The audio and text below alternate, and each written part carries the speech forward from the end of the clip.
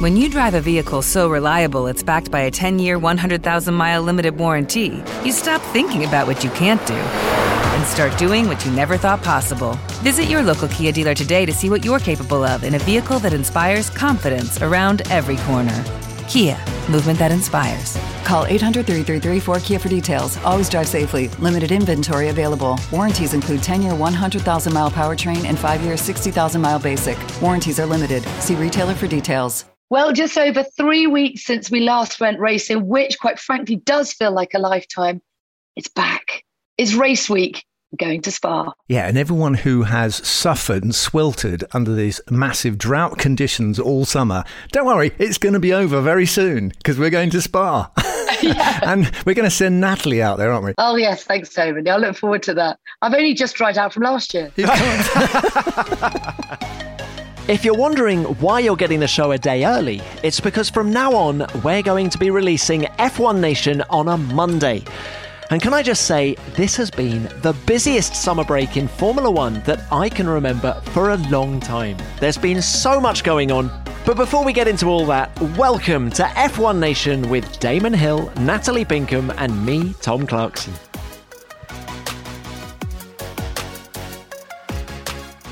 So Spa is going to look very different this year because since last year, they've spent 80 million euros. First of all, they put a new grandstand at Eau Rouge, and there are hospitality suites now going all the way down the hill towards Eau Rouge on the left-hand side. So they've poured all this money into the track. It's a sellout again. Well, why wouldn't it be? What is there not to like about Spa? We are going into the next few races, apart from Monza, the next few races, we are going into the heart of the beast, aren't we? Oh, yeah. We're going to the homeland, the birthplace of the great Max Verstappen, and all those Flemish-speaking people, in whether they're Belgian or Dutch, they are going to be there supporting Max. So it's going to be absolutely a Max fest, these next two races. And it's not much like he needs it. He's got an 80-point lead in the championship, which, I mean, it's just hard to see anyone overturning that, not least Charles Leclerc. What do we think? Well, particularly at Spa, Pinks, let's not forget that Red Bull have phenomenal straight line speed, and 2 of the 3 sectors at Spa are effectively a straight line. So that thing is going to be like a bullet on those 2.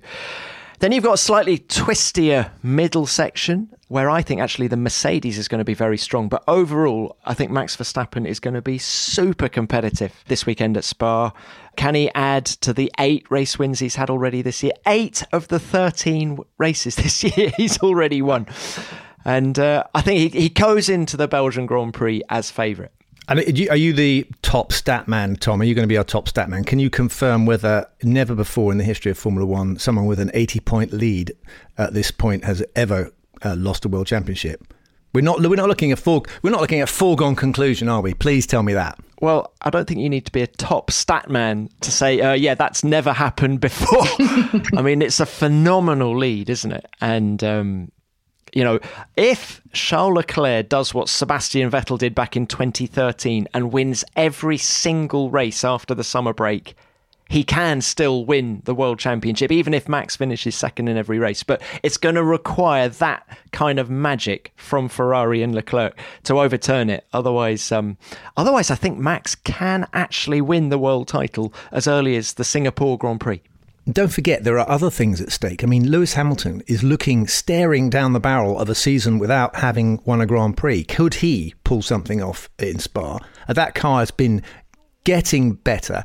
And also, we've got the aerodynamic oscillation matrix as well to explain to everyone, which is this new thing which they brought in. The FIA have said basically we don't want to damage our drivers, and so if we see excessive amounts of porpoising and bouncing like this, we can take some steps to change the way the cars are set up, and that could have a bearing, don't you think, Tom? Red Bull and Ferrari probably the most affected. Yep, absolutely right. I think you could see Mercedes pulling themselves further up. And the irony of all this is that where we left off in Hungary a month ago, Mercedes was the fastest car. So they've sort of engineered their way out of the problems they were having anyway. Now I think it seems that Red Bull and Ferrari, as you say, Pinks, are going to be brought back towards them. So I think they're They're going to be really competitive this weekend. And Damon, tell me if I'm wrong, but I find when I look at the middle section at Spa and look at those long radius corners, quite a lot of it reminds me of Hungary, that middle section I'm talking about. None of it reminds me of Hungary, Tom. So I would never. But when you look at, I never actually say you're wrong, but I think you might be wrong. But when you look at Les Combes, yeah. I'm reminded of the fast chicane at Hungary. Then you got Rivage, that long hairpin reminds me of turn 1 at Hungary. Then, okay, Pujon is easy flat now, I think, or very small lift, and then.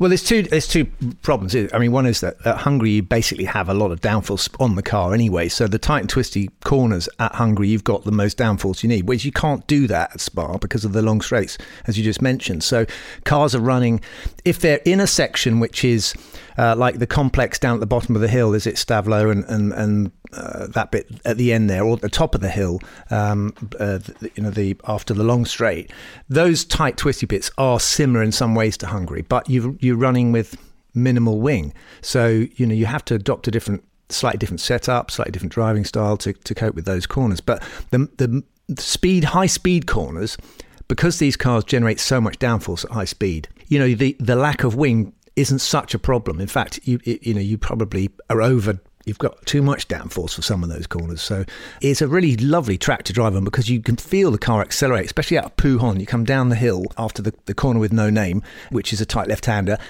running up on a curb, beautiful. And your car just runs because it's going downhill anyway. And you get to Pujon, you turn in, and it goes on and on and on this corner, and you feel like you're falling off the edge of the track the whole time. And then as you get to the very end, the car is just spat out of Pujon at I'm not sure what speed it is we're going, but it's a great little section. It really gives you a thrill to drive on. And it's got legs, this circuit. Can actually let these cars run for a good distance because what is it, 5-mile track or something like that? Do you know what, TC? I'm with the champ on this one. He is, after all, a multiple winner at Spa. Well, he is. Yeah, he is 3 times, Damon, wasn't it?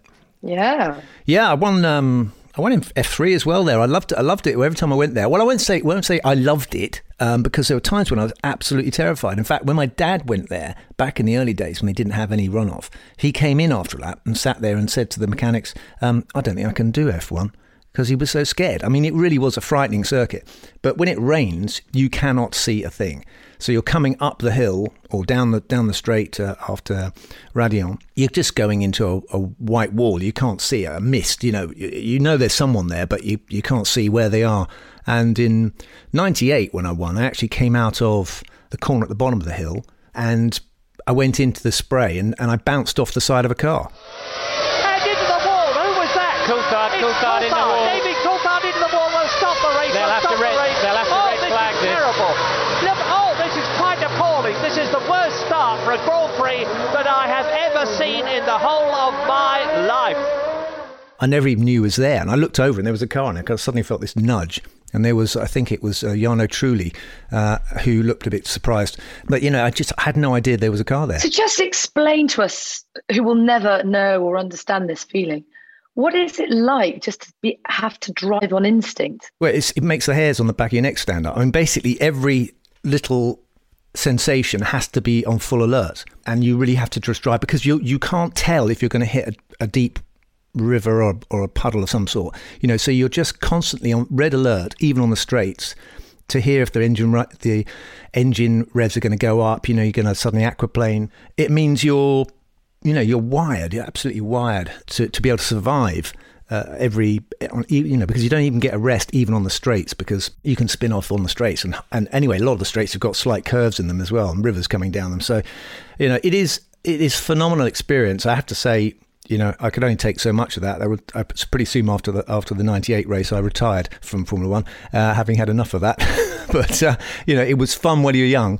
Again, it's one of those things that you feel very proud of if you can master a race in the wet. Of course, Michael Schumacher was the rain master around that circuit. And Max Verstappen is really very, very similar, as is Lewis in these conditions. They can cope with anything. It's amazing, isn't it, Spa? Because it feels as if it is a real test of human and machinery alike.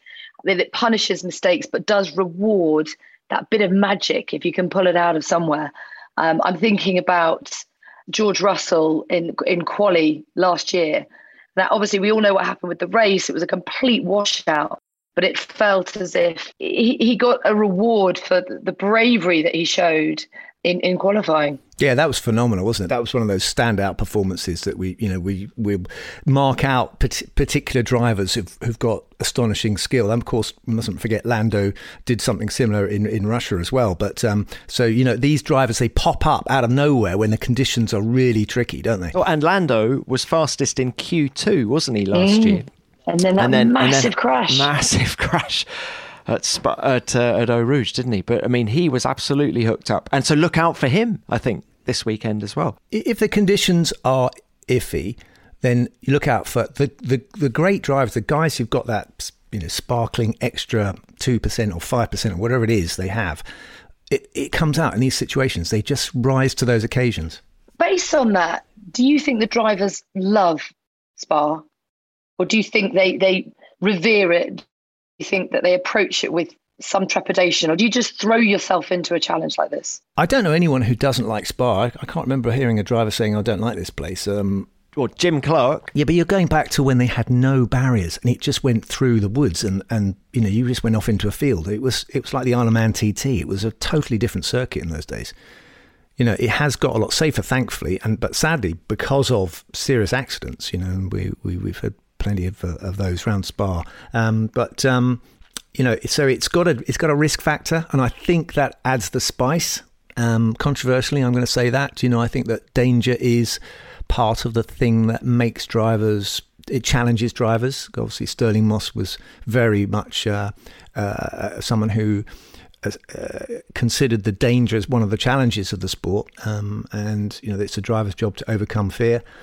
But we don't want to see people getting hurt. I'm afraid we've had too many of those, at least a couple of fatalities at Spa, and things have to change in order to try and protect the drivers. So, but it doesn't lessen the thrill and the skill needed to perform well on that circuit. And one of the skills I think you need at Spa to perform well is to make it through lap one, because there's always a bit of argy-bargy at La Source, the first corner, isn't there? And you've got to make it clean through there to obviously, that old adage. Is that the shortest run to the first corner, apart from Monaco? Yeah, and so they're all tripping over each other. And of course, you're then desperate to get a clean run out of there because of the long straight that follows up to Les Combes. And also down through the first part of Raidillon, when they come through. Remember that pass with Webber and Alonso? That was just absolutely thrilling and terrifying at the same time. Balletic, yeah. Yeah, two guys totally respecting each other there through that corner. And they managed to pull off a great display of driving. And of course, not forgetting Mika Häkkinen and Michael Schumacher going either side of and Mika Häkkinen overtaking Michael by going the other side of the back marker, whose name I forget. Ricardo Zonta. Ricardo Zonta. Yeah. So hi Ricardo, if you're listening. Damon, another challenge it feels, and I think this is something about the aesthetic of Spa, these rolling Ardennes hills, and you arrive to this sort of sea of greenness, and it's beautiful. But the elevation change, 100 metres between the highest and lowest points, how difficult is that to manage? It's not difficult. The downhill stuff is more difficult than uphill. When you've got a corner that's actually dropping away like Pouhon on the entry, you just get a feeling like you're going to fall off the edge of it. So it's kind of a mental trick. You have to convince yourself that when you start to turn in, the car is not going to just go flying off into the gravel trap there. But other than that, I love undulations. It's a roller coaster. That's one of the thrilling things about it. And actually, when you get up to the top at Virage and you turn around to that, as I said, the corner with no name just before Pouhon, you can see all the way up to the paddock. So you can see how far you've travelled. You can see right the way across to the other side of the valley.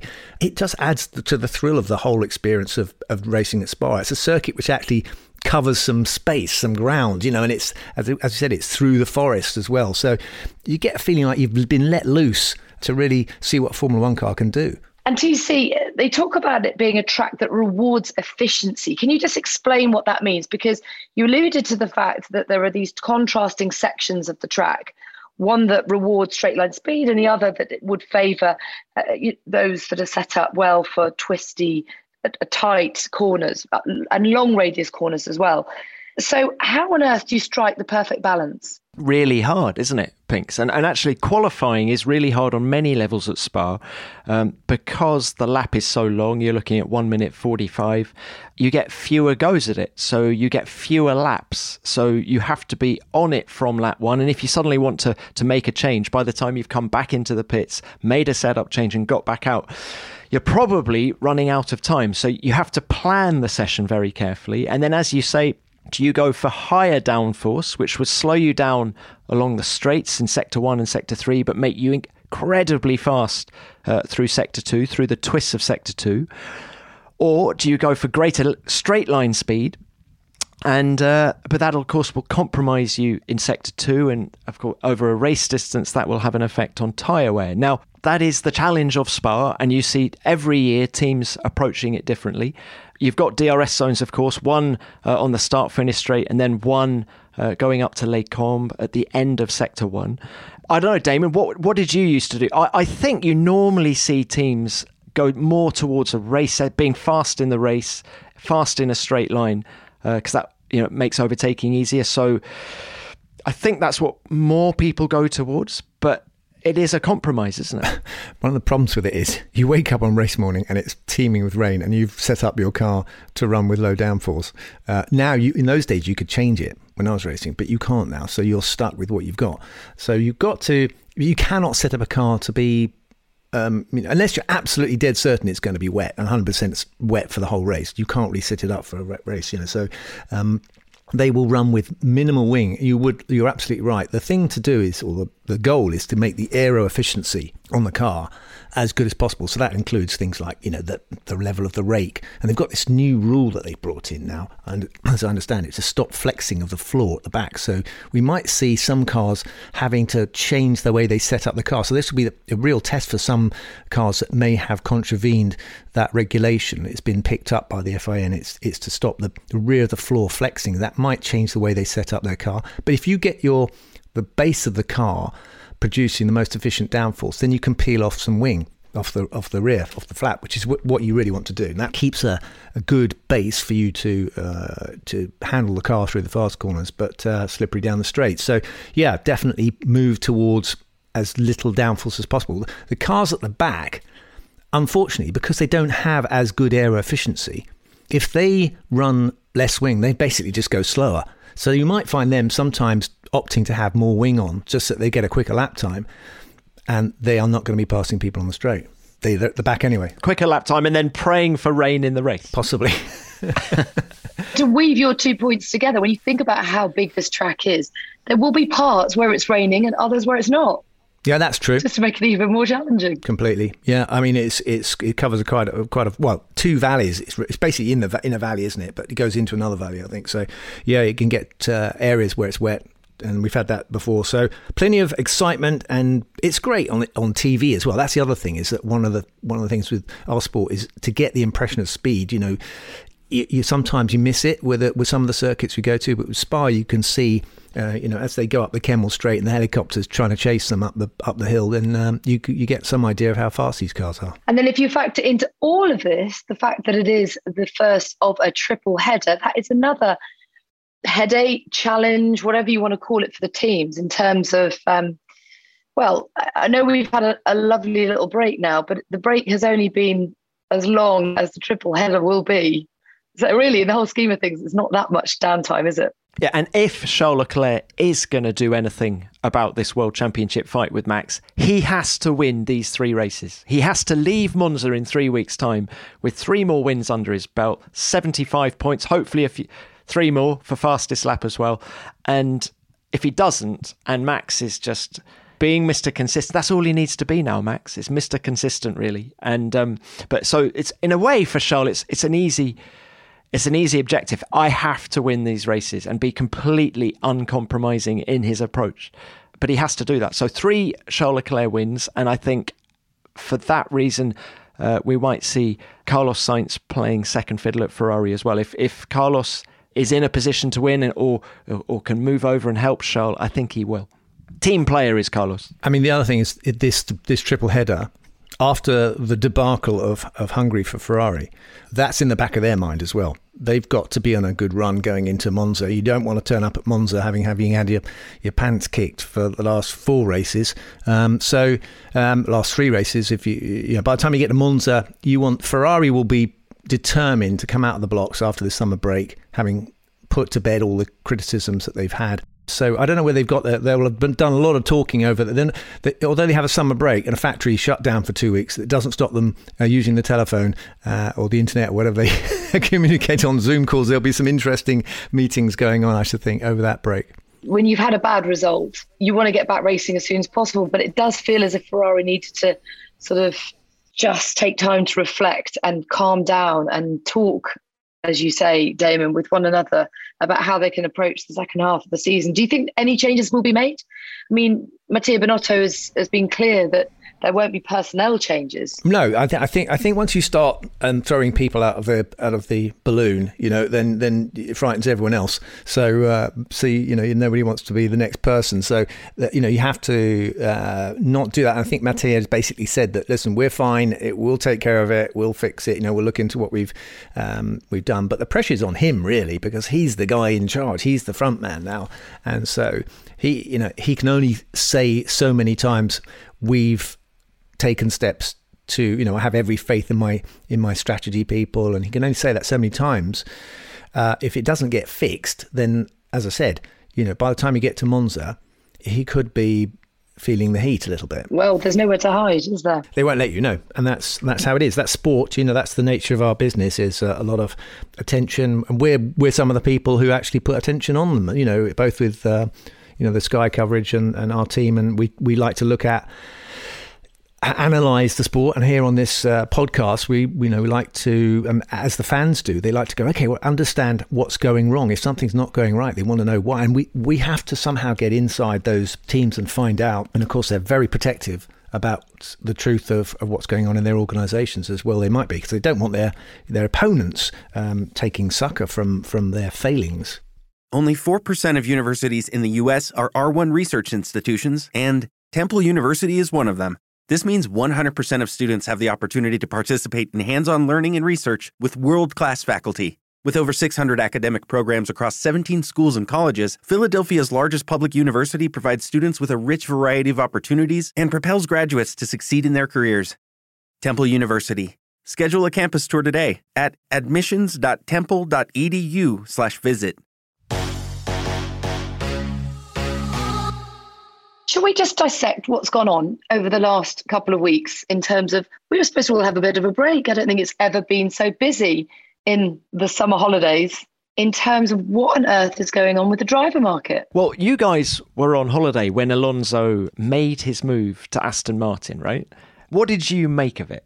Is it the right thing for him? Is it the right thing for Aston Martin? I was very surprised that he'd gone to Aston Martin. I mean, obviously when Seb went, it was an opening, but it's a kind of, the kind of guy that Fernando Alonso is, and the kind of guy that Lawrence Stroll is, and the ambitions they have for the team. I just can't see. I mean, why would you want to end your, let's be honest, Fernando is going to have to retire eventually, so it's possibly the last team he'll be with. You don't want to be with a team that is struggling and having frustrations, and so either he's been convinced that there's some massive turnaround that's going to take place. It can't be the money. I just don't believe that he'd just do it just for the money. I think they're at the bottom of the trough. It can't be much worse than it is now, can it? Yeah, but we said that about Williams a few years ago, didn't we? We looked at Williams, went, they've bounced. But there's difference here. There's a difference here in that Aston Martin have lots of money. They've made some really good signings on the aerodynamic side over the last 12 months. They've got a new factory. I'm sounding like this is probably what Lawrence Stroll said to Fernando. You're selling it to me. We've got a new factory coming on. Oh, you want a 2-year contract? Straight 2 years? We can do that. Oh, do you want to be an ambassador for the rest of your life as well? Yeah, we can probably do that as well. So I can understand why he's done it. I think they are going to get better because they can't actually get any worse. They're currently 9th in the world. Okay, they can get one place worse, but you know what I mean. It's going to get better, and I think Fernando Alonso loves the thought of being the man that turns it around for them. I think that appeals to the ego, doesn't it, of anyone.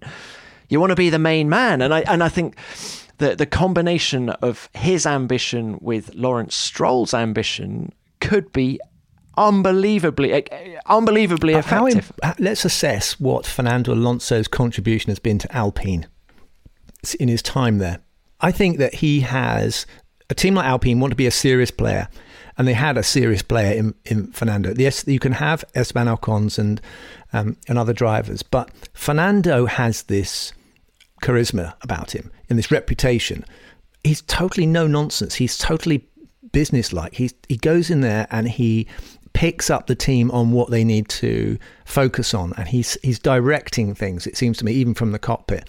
So I think he's been a real asset to Alpine, but they've been caught out. This totally surprised them that he was going to jump and go to somewhere else. Well, do you know, I remember, Damon, at the French Grand Prix, Laurent Rossi, who is the boss of Alpine road cars and racing activities, was asked a question about Fernando's future, and he talked about Fernando being part of their Le Mans program, because Alpine have a Le Mans program. And I remember thinking, I wonder if that is actually a selling point for Fernando. You know, he is so focused on Formula One, offering him a 1-year deal with the potential to go and do Le Mans with Alpine. I remember thinking, I'm not sure that's going to wash. And Alonso obviously just held off. And then as soon as midnight on July the 31st came and went, off he went. He's already won Le Mans, hasn't he? He just needs Indianapolis. And then he equals my dad's Triple Crown record. But, you know, if Alpine had offered him a guaranteed winning car for the Indianapolis 500, maybe he would have stuck around. Do you agree that Aston Martin will be more of a force in 2023? I think the bigger question in all of this, chaps, is why don't people want to drive for Alpine? Why did Daniel leave in its last iteration of Renault? Why did Fernando leave? Why did Piastri jump and say, no, I'm not driving for this team? They're above McLaren in the table. It's a fast car. Why don't more drivers want to go there? Why don't Piastri jump and grab that opportunity with both hands? Pinks, do you remember in Monaco, you and I were discussing on this show after the race about who will drive for McLaren, and we discussed the prospects of Piastri going there. And at the time, I felt it made sense for both, because Piastri was frustrated that he wasn't racing this year. Daniel was having his problems, and he is undoubtedly a great talent. So I actually understand why Piastri's gone, because at the time when he started his negotiations with McLaren, I think he thought perhaps that it was going to be Alonso and Ocon staying at Alpine. Or maybe he just thought McLaren's a better proposition in terms of a racing car. But I don't know why that is, because the McLaren is clearly a handful. You know, you're talking about an 8-time race winner in Daniel Ricciardo struggling to get to grips with this car. There is no guarantee for Piastri that he is going to be able to drive as well as or better than Lando Norris in that car. Well, that's a whole nother question, isn't it? And why Piastri? Undoubtedly, he's good. He's an F3 champion. He's an last year's F2 champion, won 6 races in F2 last year. But for a man who has never even driven in an official F1 session, there's a lot of scrapping over him. He's clearly good. I'm just thinking about the nuances of this McLaren. And you would have thought that perhaps he knew the workings of Alpine better. Maybe he didn't like what he saw. I don't know. Look, we're speculating. It is all conjecture. And I think more will become clear. But it is quite incredible with Fernando's cheeky little move there, the domino effect that it has had on the sport. And we go into the second half of the season not much clearer. You say also, Pinks, why does no one want to drive for Alpine? But surely it's a really good home for Daniel Ricciardo. I know he left after 2 years there, but actually year 2 was really strong. Yeah. There were podium finishes. Yeah. I felt he was really happy there, and I was surprised that he jumped to McLaren when he did. Yeah, that's true as well. And there's been a personnel change. Obviously, Cyril Abiteboul has left. The dynamic within the team is slightly different. I mean, I really think that Alpine has a lot to offer. Do we think Daniel wants to carry on? Is he another driver who's starting to, look further afield and the rest of his life? And if you look at Sebastian's announcement on his Instagram page, he's made 2 posts on Instagram apparently, and he's got 2.2 million followers.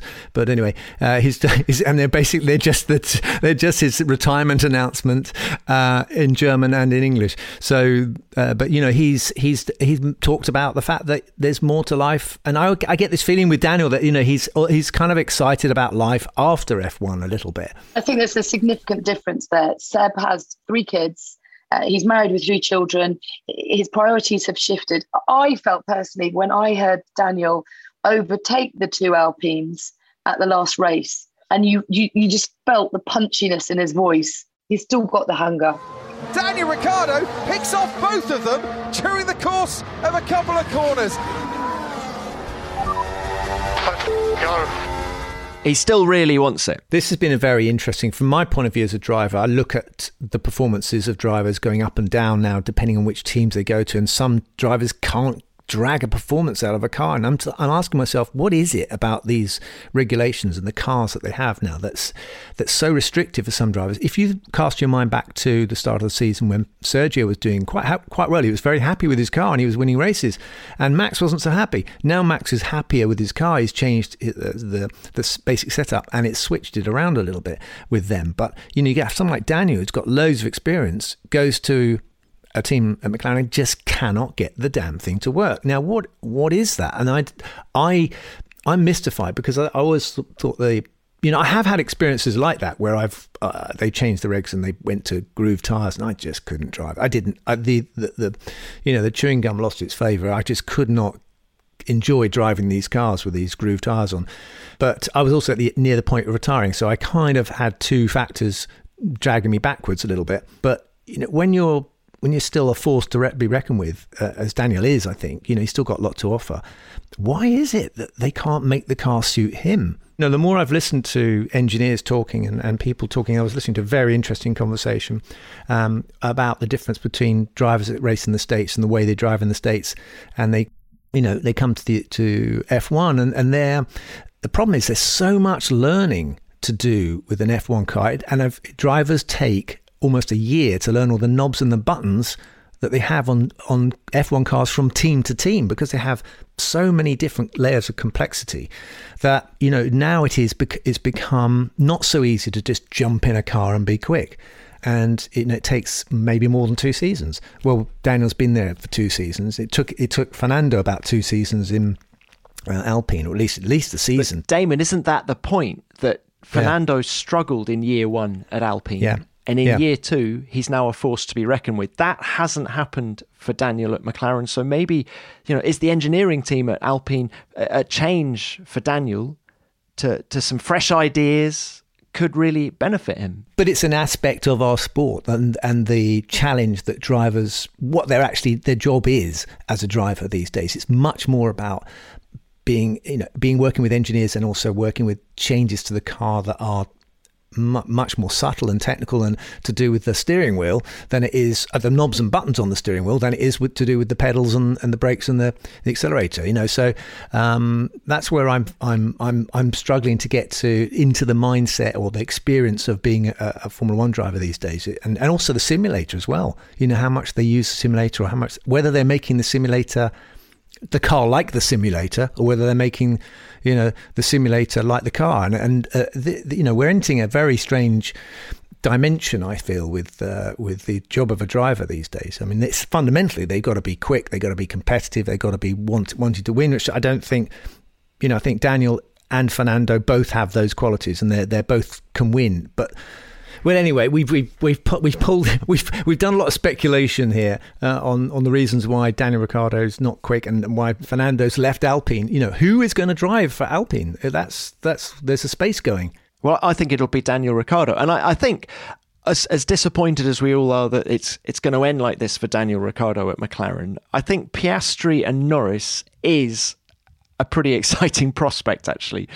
2 young guns. Lando undoubtedly, in my mind, right up there with Leclerc and Russell and Verstappen in terms of speed. And Piastri, we don't know yet, but everything points to him being exciting. So that's a pretty exciting driver lineup at McLaren next year. And then you're talking about Lando being the experienced driver in the team, and Piastri being the new guy, which is how quickly it changes, doesn't it? Because he's he's still very young as far as I'm concerned anyway, but new to the sport. But, he's got how many races now, Lando? He must have... I'm going for 80. Yeah, something around there. But anyway, it's this frightening speed with which drivers become experienced, because they're starting so young these days, and they get loads of seasons under their belts, and before you know it, they're topping the ton. So we talked about Alpine, we talked about McLaren, but also this has ramifications for Williams, because I think Williams for quite a long time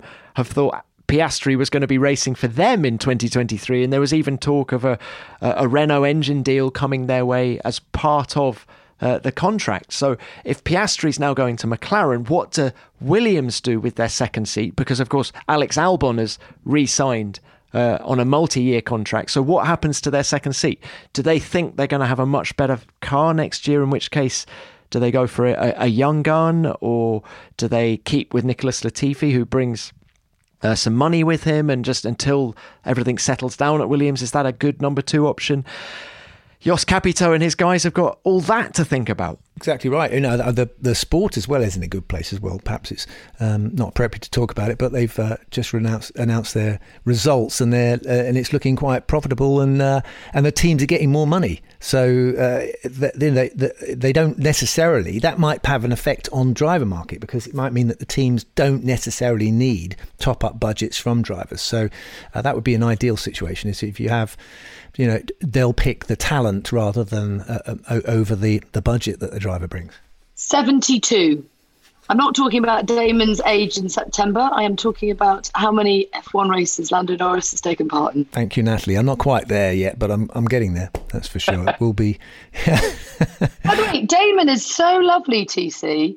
He's actually putting on a whole golf day for my birthday. Yes, it should be called the Natalie Pincombe's birthday golf day, but it's not. It's called the Damon Hill Golf Challenge. So, but are you playing? Are you coming? Are you actually going to turn up? You are coming.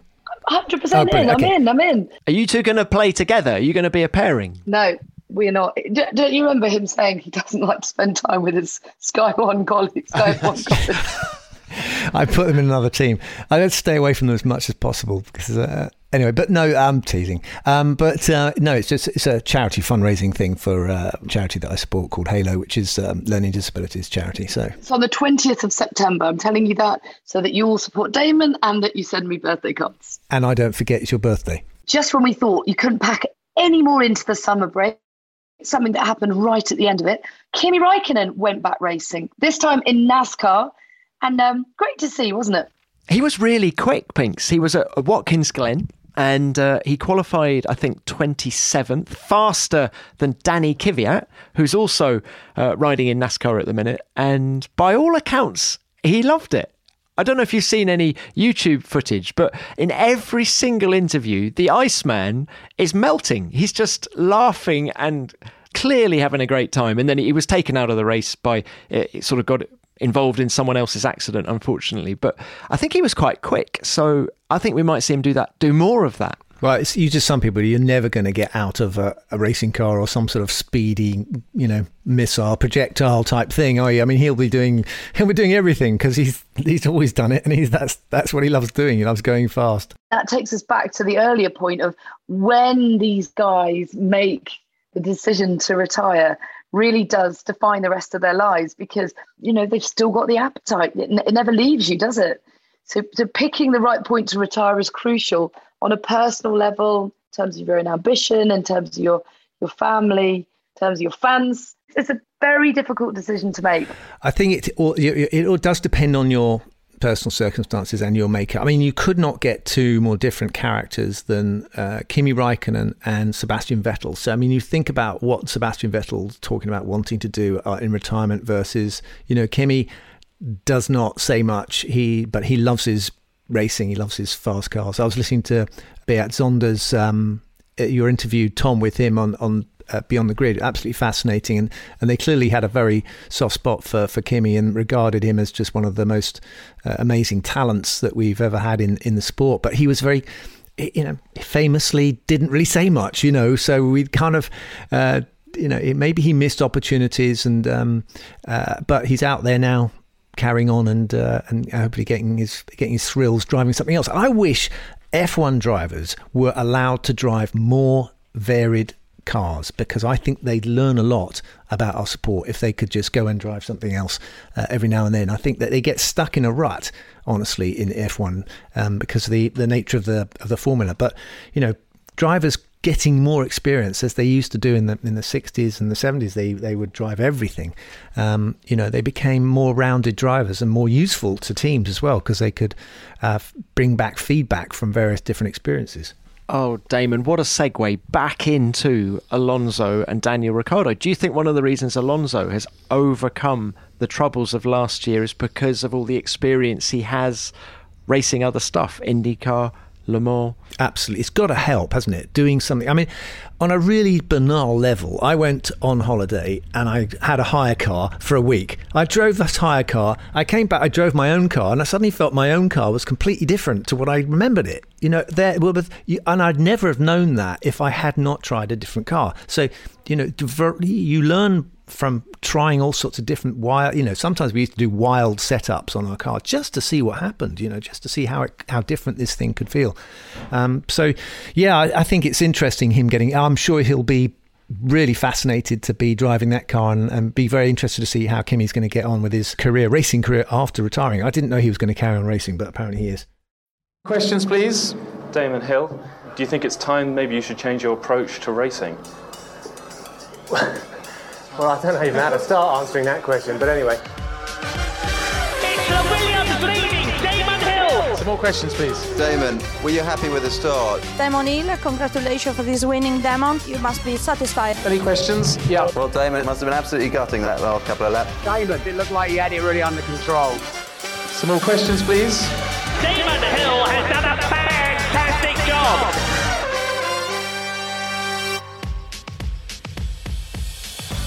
Okay, well, now for my favourite bit of the show, as ever, it is Ask Damon.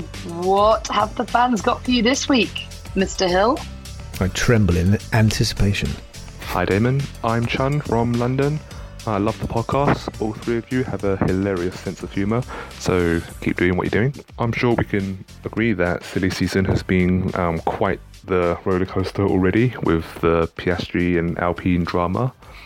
And as I was being reminded that Oscar Piastri is managed by Mark Webber, it got me thinking, and I'm quite fascinated by what that relationship is like.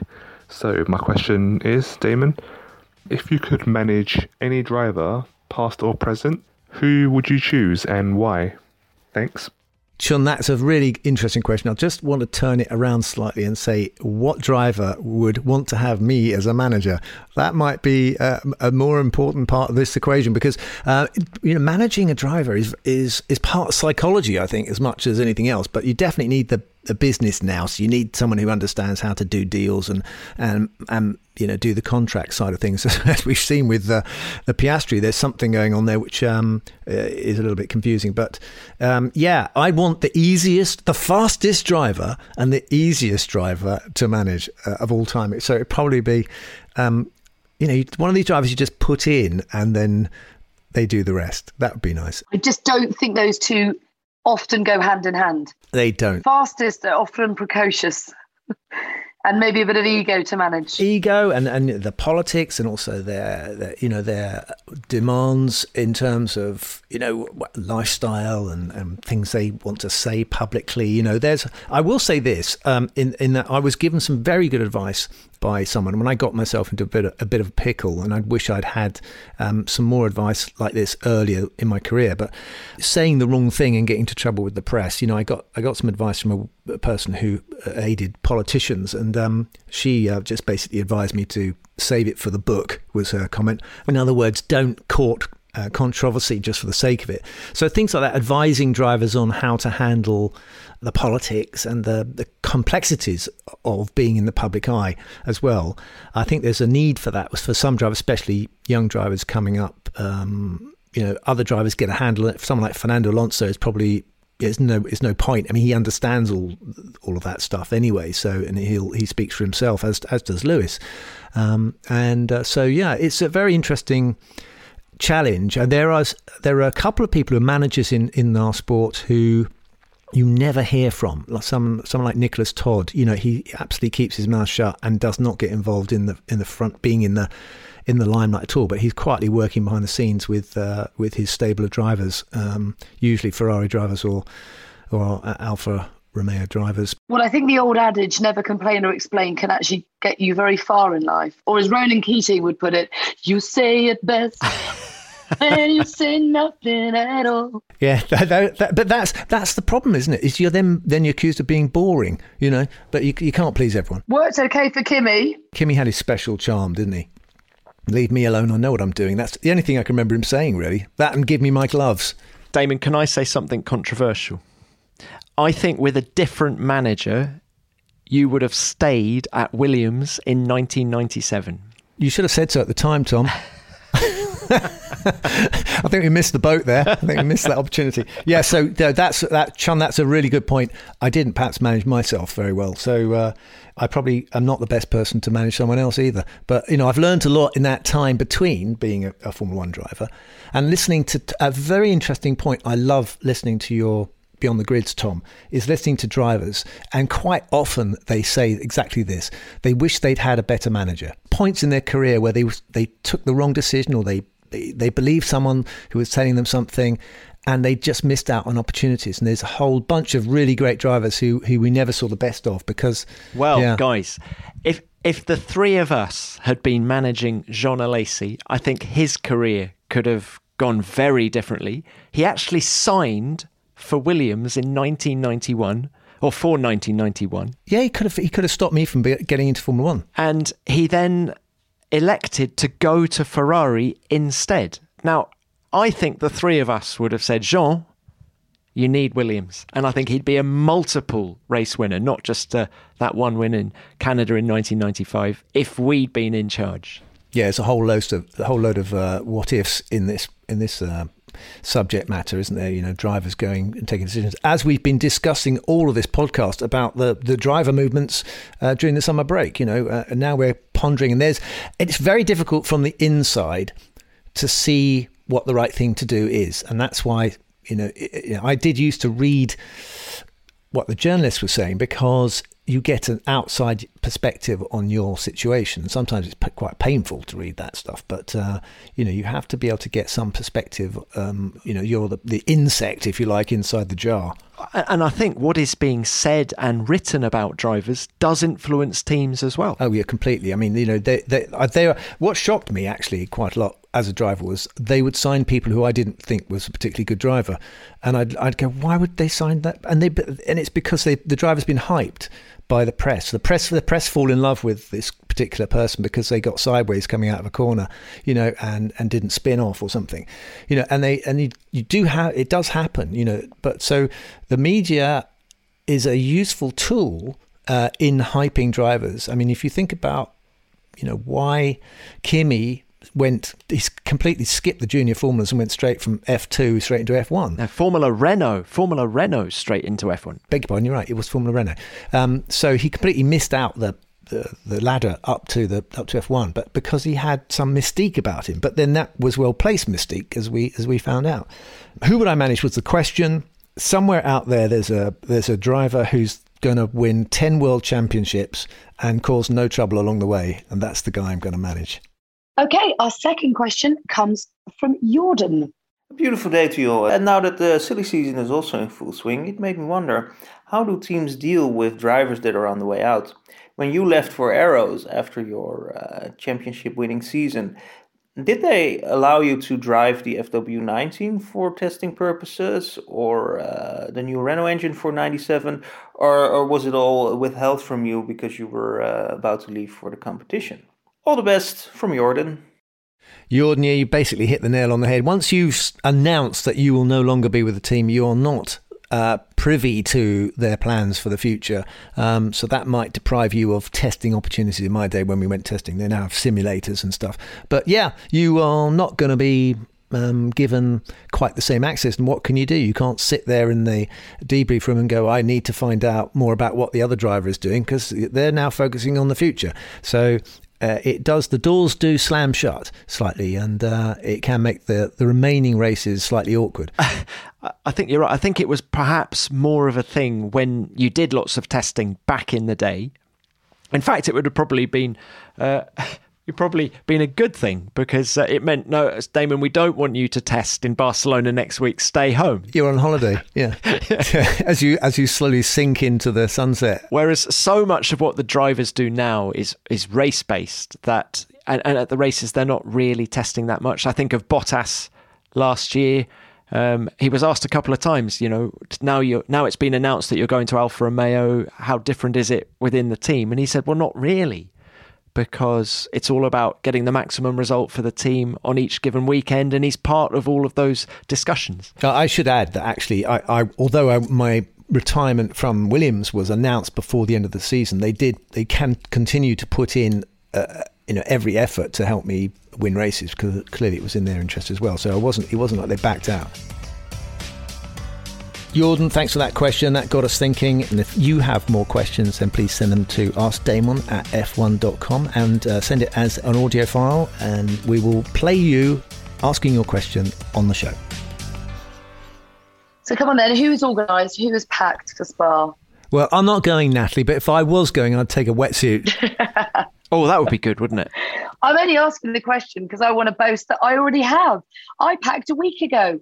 I've been down at the seaside for my best mate's wedding, and I had to pack before I went. God knows what I've put in my suitcase. You just need an anorak, don't you, basically? Yeah, you do. You need layers. It's hard. I hope you take the right suitcase with you to Spa, Pinks. Otherwise, you're going to be sat presenting Sky's coverage in your swimsuit. With my vaccinator, my headband from the wedding. I tell you what, I am excited about it. It's such a purist track. It's iconic. It's everything you grew up loving about Formula One, and it's a real privilege to be going back there.